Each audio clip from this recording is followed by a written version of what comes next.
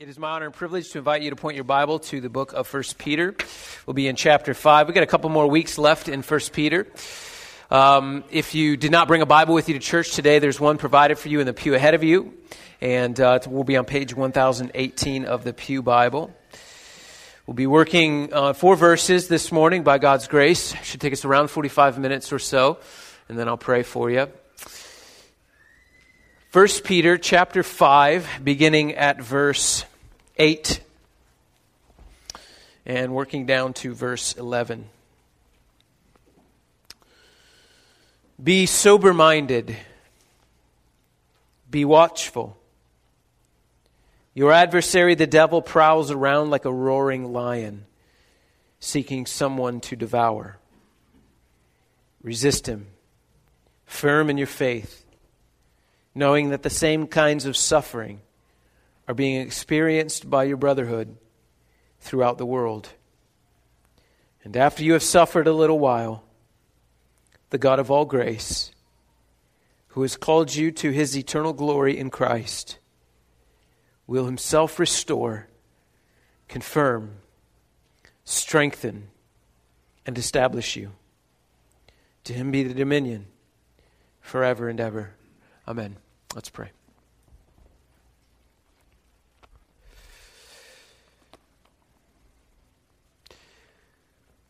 Lord and Father, God of all grace, to you belong dominion over all. The forces of darkness, the enemy, to you belong dominion. And we ask you, Father, that you would use this word this morning to speak to your people and glorify your Son in our midst. In Jesus' name, amen.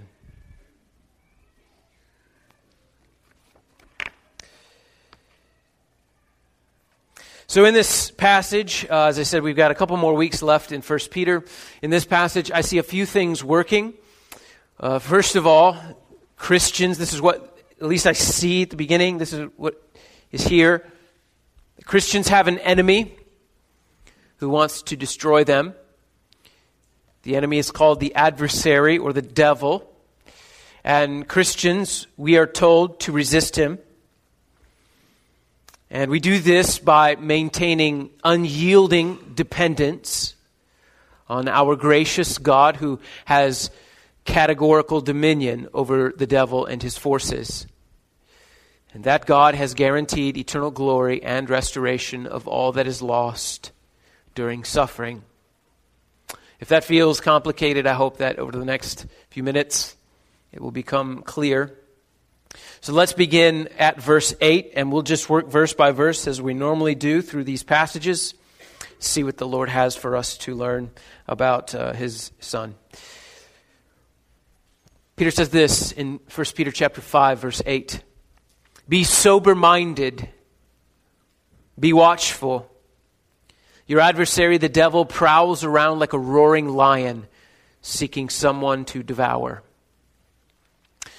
There's a legendary battle that took place in the middle of the 16th century in Japan. It's called the Battle of Okayazama. It took place during a time in Japan's history where there was great turmoil happening. There was a major civil war going on, lasted a very long time. And there were powerful families fighting and battling over control of the islands of Japan. And this is the period where the great samurai warriors come from. In June of 1560, an army of 25,000 men, led by a man named Imagawa Yoshimito, advanced to take control of Japan's main island. He settled this massive army in a valley in order to make preparations for his last, thrust into the capital. But in the way was a man named Oda Nobunaga, who had convinced his small band of followers to take a stand against this massive army. Nobunaga rallied 3,000 men against an army of 25,000. They were outnumbered almost 10 to 1. Nobunaga took 500 of his tiny army and he put them on a hilltop to fight this giant army. Yoshimito, with his giant army, crushed that tiny army on the top of the hill and returned to the valley to celebrate his victory. And celebrate they did. Alcohol flowed freely. There was great partying, all sorts of carrying on. And just then, a summer thunderstorm rolled in. And under the cover of that thunderstorm, the remaining 2,500 of Nobunaga's forces attacked. And it threw that great drunken army into a panic. Nobunaga's samurais easily broke through the forces and reached the leaders, killed them, and the remaining army scattered. Nobunaga's army had defeated a force 10 times its size. Was it because their samurais were better than the other samurais, or was it because Nobunaga was a greater military commander than the others? It wasn't. The reason is because the bigger army was unprepared. They had become so confident in themselves, they had forgotten what was at stake. And a tiny army was able to defeat them. And in the closing verses of 1 Peter chapter 5, the apostle tells us to be sober-minded and watchful because we have an enemy. He's called the adversary, the devil, and he prowls around looking for someone to devour. We needn't fear him, but we must not be unaware of his ways. So I want to get something out of the way first. You, dear Christian, have an enemy. He is called the adversary, the devil, or as my 5-year-old calls him, the devil.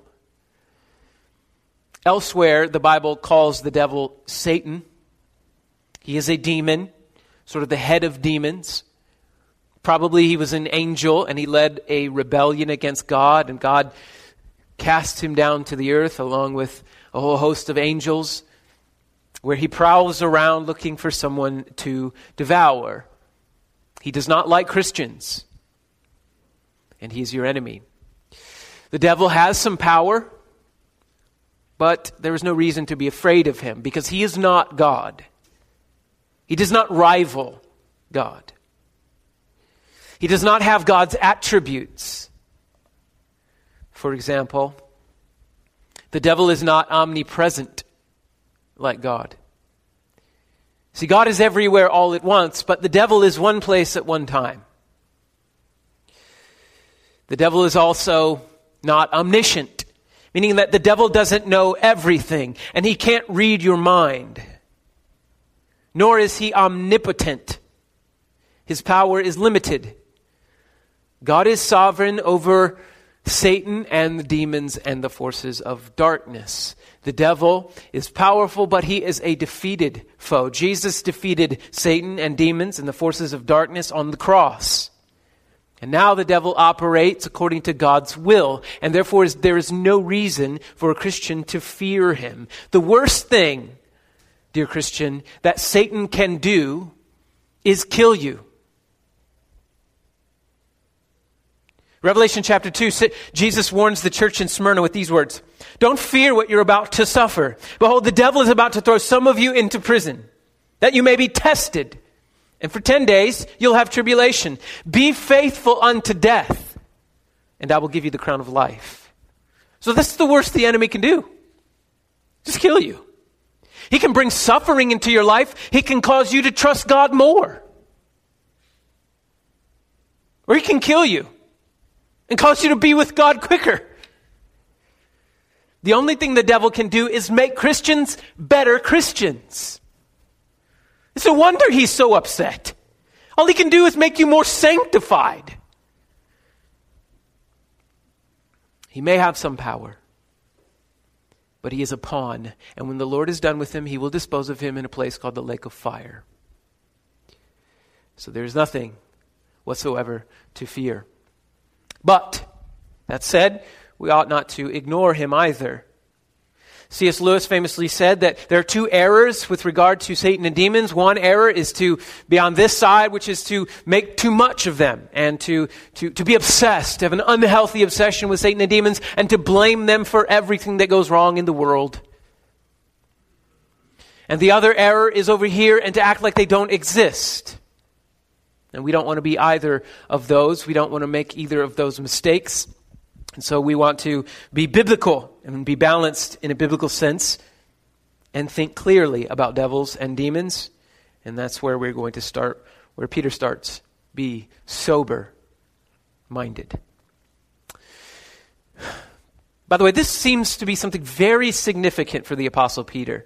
That word, be sober-minded, that little phrase in the New Testament, it's used 6 times in the New Testament. 3 times it's used by Peter in this letter alone. So it seems to be something that's very important to the Apostle.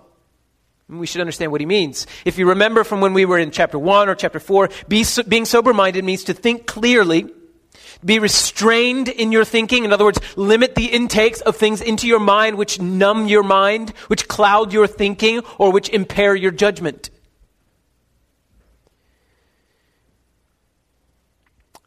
Friends, we are called to engage our minds in the work and ministry of the gospel in our life.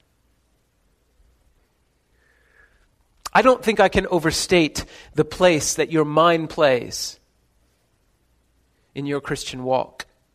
You are called to think and to think clearly. Emotions and affections are important, but these are secondary and arise only out of what you think. Paul tells us in 2 Corinthians, this battle that you war against it with the enemy is a battle in your mind. And we ought to think clearly in order to manage our affections. It is so easy to let the mind get bogged down with things that numb us, inane, meaningless, mindless nothings. It's like walking through deep mud where the mud gets clung to your boots and makes it hard to walk. There are 1,000 things competing for real estate in your mind, and the enemy knows that if he can get your mind occupied with frivolous, meaningless, weightless matters, even harmless things, you are vulnerable. You can't discern God's will, and you can't overcome temptation. So we ought to treat our brain as if it were a muscle. If you're feeding your brain with a steady diet of mindlessness, like sitcoms and social media all the time, then when you sit down to read, understand, memorize God's word, your brain isn't ready to do the hard work. It grows tired. Has anyone else noticed this? When you can be you could be jacked up on 3 or 4 cups of coffee, but the moment that you sit down at the table and crack open your Bible and begin to read, you're suddenly tired. This is not a book like any other book. It requires hard work and focused attention to read it and understand it. Your Living Stones groups have a challenging unit this last week and this week for the ladies. It requires hard thinking, and it's a challenge. And some of us, I understand, have a hard time focusing, and I get that. But there are things that you can do about focus. Eat better food. Less sugar, for example. Read more books. Read above your reading level. Treat your brain like a muscle. It's not easy. It's often slow going when you read above your reading level, but stick with it. It requires self-control and it requires discipline, but the reward is well worth the effort. Consider how the Apostle Paul views the work of self-control in his life. This is 1 Corinthians chapter 9. This is what he says. Every athlete exercises self-control in all things. They do it to receive a perishable wreath, but we an imperishable wreath. So I don't run aimlessly. I do not box as one beating the air, but I, listen to this, discipline my body and keep it under control, lest after preaching to others, I myself might be disqualified. Athletes exercise, and for what? The Lombardi Trophy? The penitent?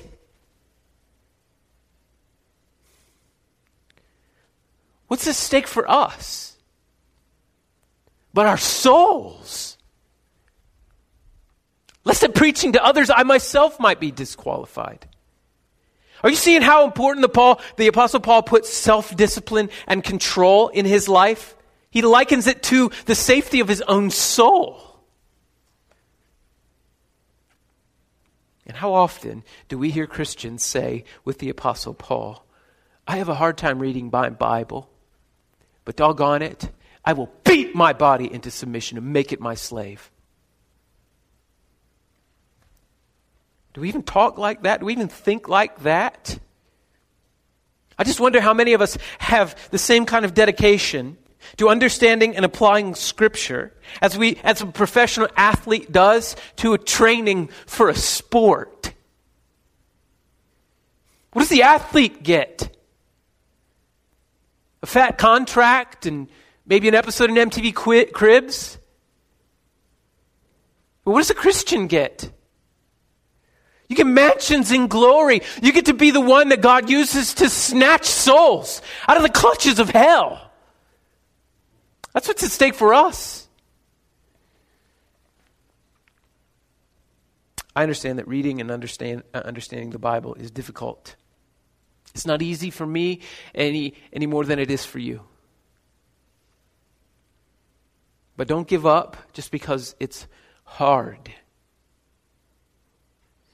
This is a matter of life and death. And we must fill our lives with God's holy word daily. We must be sober-minded and clear-headed, especially in the days in which we live. Next, Peter says, be watchful. Be watchful. It means be on the lookout. Be aware of your surroundings. Don't be like Yoshimoto's army and goofing around in the valley, drunken with the celebrations, when your enemy is on the prowl. Listen to what Jesus said to the disciples regarding the end of days. He says this in Luke 21:34. But watch yourselves, lest your hearts be weighed down with dissipation. That means wastefulness. Weighed down with wastefulness and drunkenness and cares of this life.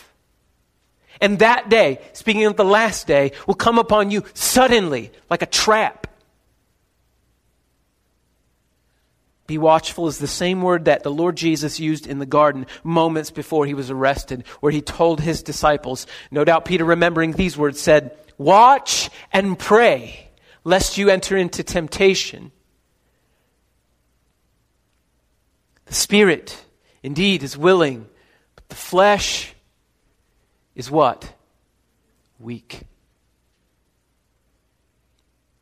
There is a devil, and he is real, and he is under God's hand. But we must not allow ourselves to be lulled to sleep with what Jesus calls wastefulness, drunkenness, and the cares of this life. We need to have a ready defense against his attack. And so we are called to think clearly and to be watchful. Next, Peter says, resist him. Verse 9. Resist him firm in your faith, knowing that the same kinds of suffering being experienced by your brotherhood throughout the world. Resist the adversary, firm in your faith. James 4:7 says almost the same thing. He says, submit yourselves therefore to God, resist the devil, and he will flee from you. In order to put up an effective opposition to the enemy, we must be firm in our faith. We must have a solid grip on the faith that was once delivered to all the saints. What is this faith? And what if you aren't firm in your faith? What if you have doubt?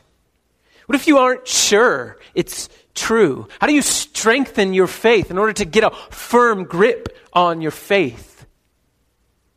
The Bible tells you, Romans 10:17, faith comes by hearing, and hearing by the word of Christ. In other words, read your Bible. I feel like I've said that already. We need to read the Scriptures to increase our faith, to give a firm grip on our faith, to resist the enemy. Dr. Edmund Clowney makes a keen observation about the role of faith in suffering, and he says this, I quote, "Since the peculiar nature of faith is looking not to oneself but to the Lord, it is most strongly grounded when it is most dependent." End quote. Here's what we know, Cornerstone. We belong to the Lord, and He uses suffering to purify our faith. And the purer our faith, the greater the reward. So, suffering prepares us for a greater reward because it makes us depend on the Lord in a greater way. Resist the devil, firmly entrusting yourself to your Creator, who will work your suffering for your good and for His glory. So what if the devil takes something away? What does that do except give you more reasons to trust the Lord and a reward for doing so? So what if the devil takes your health? What does that do except give you more reasons to pray and a greater reward for doing so?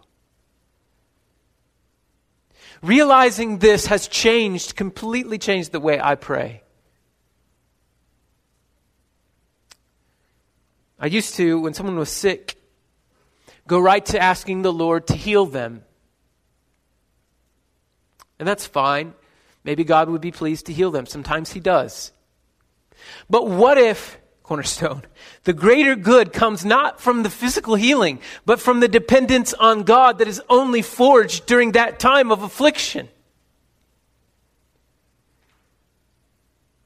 2 Corinthians 1 changed my mind. Paul writes, in his time of affliction, he says these words, speaking of himself and those who were with him, "We were so utterly burdened beyond our strength that we despaired of life itself." We thought we were going to die. But this was to make us rely not on ourselves, but on God who raises the dead. And then God delivered him. I'm not saying that healing is not God's will. Sometimes healing is God's will. But why would anyone forego the glory of an eternal reward from prolonged dependence on God for the temporary relief of a tiny bit of suffering? I just wish that we could see with God's eyes what He sees when we're enduring affliction. I think we would pray so much differently.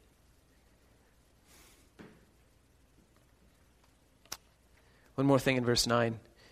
The firmness of our faith, and therefore our ability to resist the enemy, is reinforced, Peter says, knowing the same kinds of suffering are being experienced by your brotherhood throughout the world. About twice a week, I get an email from an organization called Open Doors. You may have heard of them before. It's an organization that exists to track and to report on Christian persecution throughout the world. And they send out emails a couple times a week generally to say this is this family, this is this person, this is this people group, and there's Christians there, they're being persecuted, please pray for them. I was thinking about receiving these emails and the effect that it has had over the last year or so on my soul. And when I read these stories of persecuted families among the nations, families like mine, this is what I think it has done for me. First, I think three things. First, it's made me appreciate the unique situation here in the West, instead of taking it for granted or assuming that it's normal. because it isn't. What we have here in the 21st century in the West, this is an anomaly.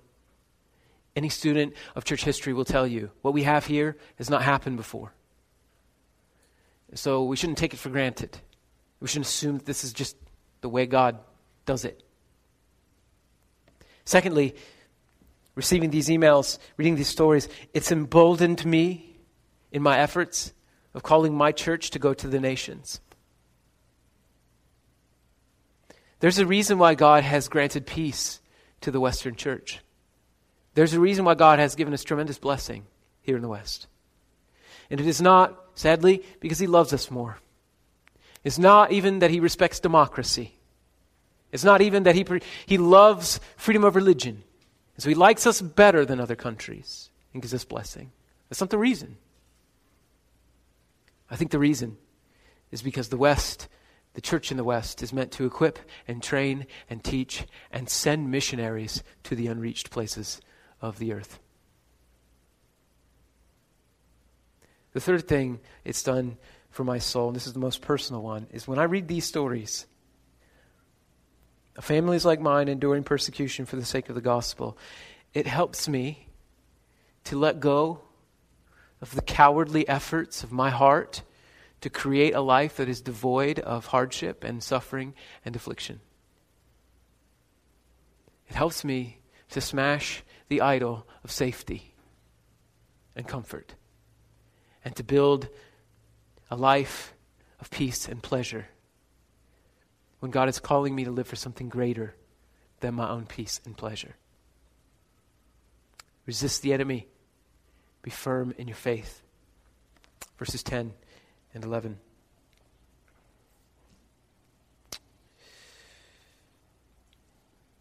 And after you have suffered a little while,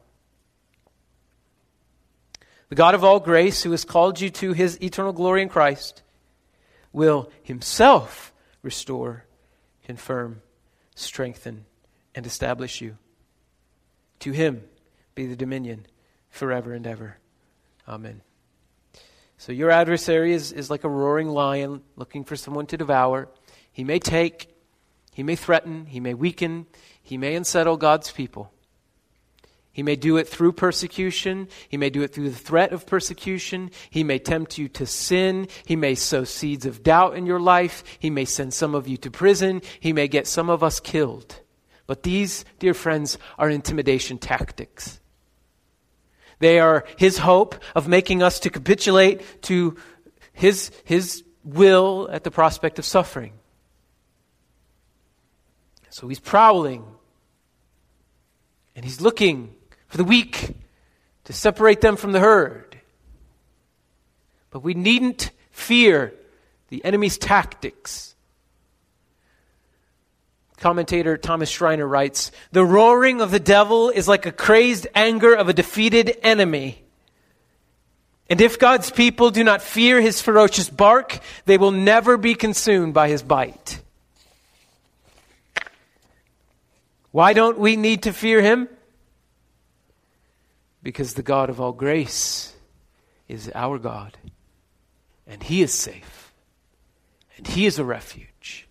And he is strength. We read it at the opening of the service, Psalm 46:1. God is our refuge and strength, a very present help in trouble. Therefore, we will not fear. God's children do not need to fear suffering or affliction for the sake of the gospel. And what you need to resist the enemy, to have a defense against the enemy, it is not in you, it is in Jesus. The grace that you need to overcome Satan and demons and temptation are in the faith that you have in the Lord Jesus. He has called you to eternal glory. And friends, if he has called you there, he will get you there.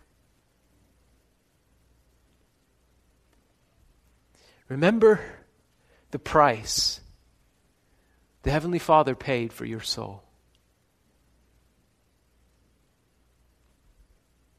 He gave his own Son to bear the punishment of your sin, to bring you to God. Listen, God does not gamble on souls. Romans 8:37 and 38.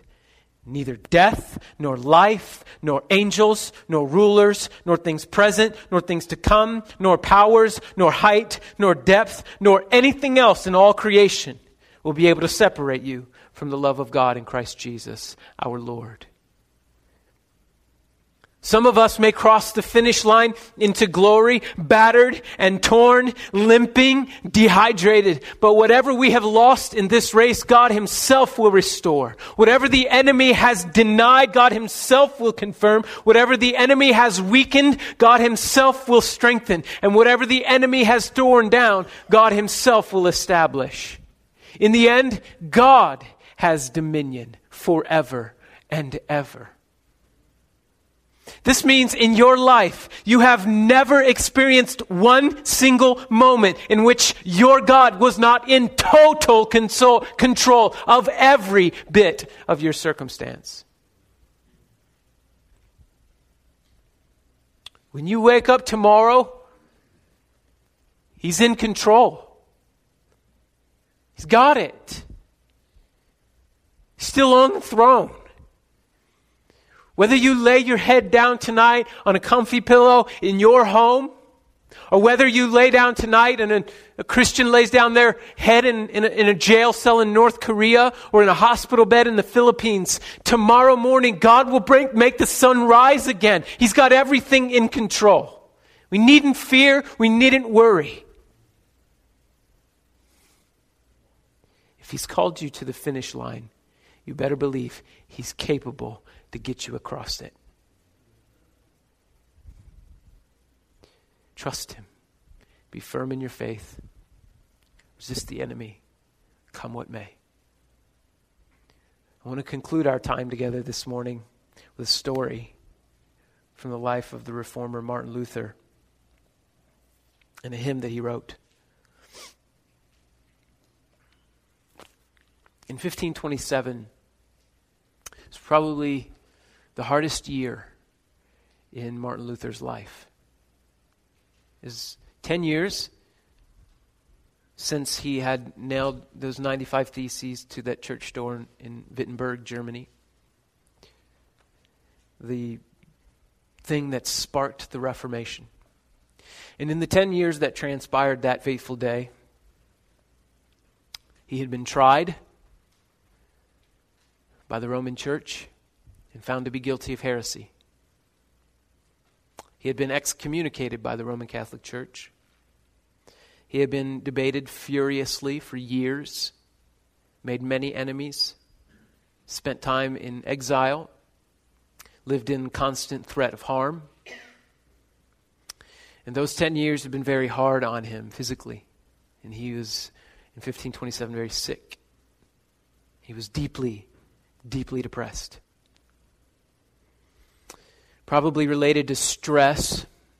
In the spring of that year, he was preaching a sermon and had to quit mid-sermon because he had just got dizzy and was about to fall over. Suddenly, his ears started to buzz and ring really loudly. He got vertigo, laid down, and got violently ill. He wrote to a friend, "I spent more than a week in death and hell. My entire body was in pain, and I still tremble. Completely abandoned by Christ, I labored under the vacillations and storms of desperation and blasphemy against God. But through the prayers of the saints, God began to have mercy on me and pulled my soul from the inferno below." And while he would recover, things would get worse. The Black Plague was approaching his hometown, and despite being pregnant herself, his wife Katie opened up their home, turned the Luther home into a little bit of a sick bay for the city's residents. The Luthers watched many of their friends die. Even their own son came down with the disease. And those were dark times. And the Reformation felt like it had stalled. The Catholic Church and its big, powerful men and all the money it had, it seemed like it would squash this little return to biblical authenticity. and Luther was greatly depressed. In October of that year, Luther sat down, burdened by the weight of the day, and he penned the following lines in a hymn. And though this world with devils filled should threaten to undo us, we will not fear, for God has willed His truth to triumph through us. The prince of darkness grim, we tremble not for him. His rage we can endure, for lo, his doom is sure. One little word shall fell him. And then Luther implores us all with the last lines of his hymn. Let good and kindred go, this mortal life also. The body they may kill, God's truth abideth still. His kingdom is forever. A mighty fortress is our God. Let's pray.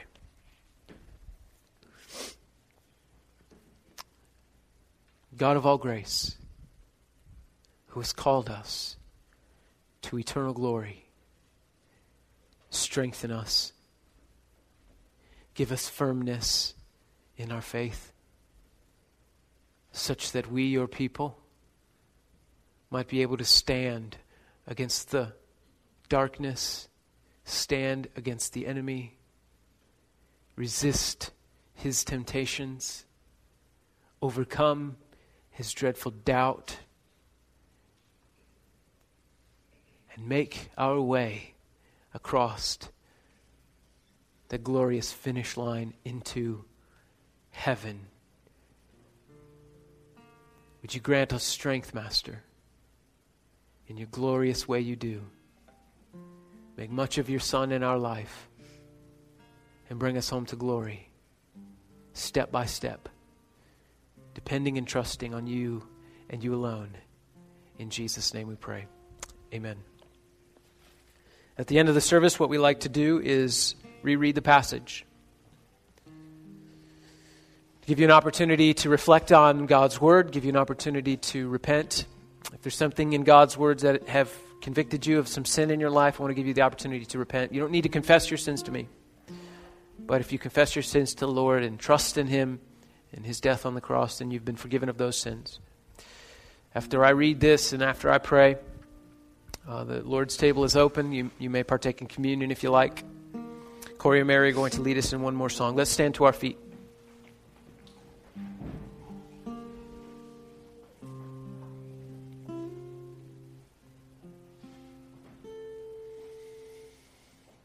First Peter chapter 5, like a prayer. Cornerstone Piqua, be sober-minded, be watchful. Your adversary, the devil, prowls around like a roaring lion, seeking someone to devour. Resist him, Cornerstone, firm in your faith, knowing that the same kinds of suffering are being experienced by your brothers and sisters throughout the world. And after you have suffered for a little while, the God of all grace, who has called you to His eternal glory in Christ, will Himself restore and confirm and strengthen and establish you. To Him be dominion forever and ever. Let's pray. Father in heaven, would you give us grace to confess our sins before you, to put our faith in you, and to be forgiven of those sins, and to walk from this place assured that you have pardoned us. In Jesus' name.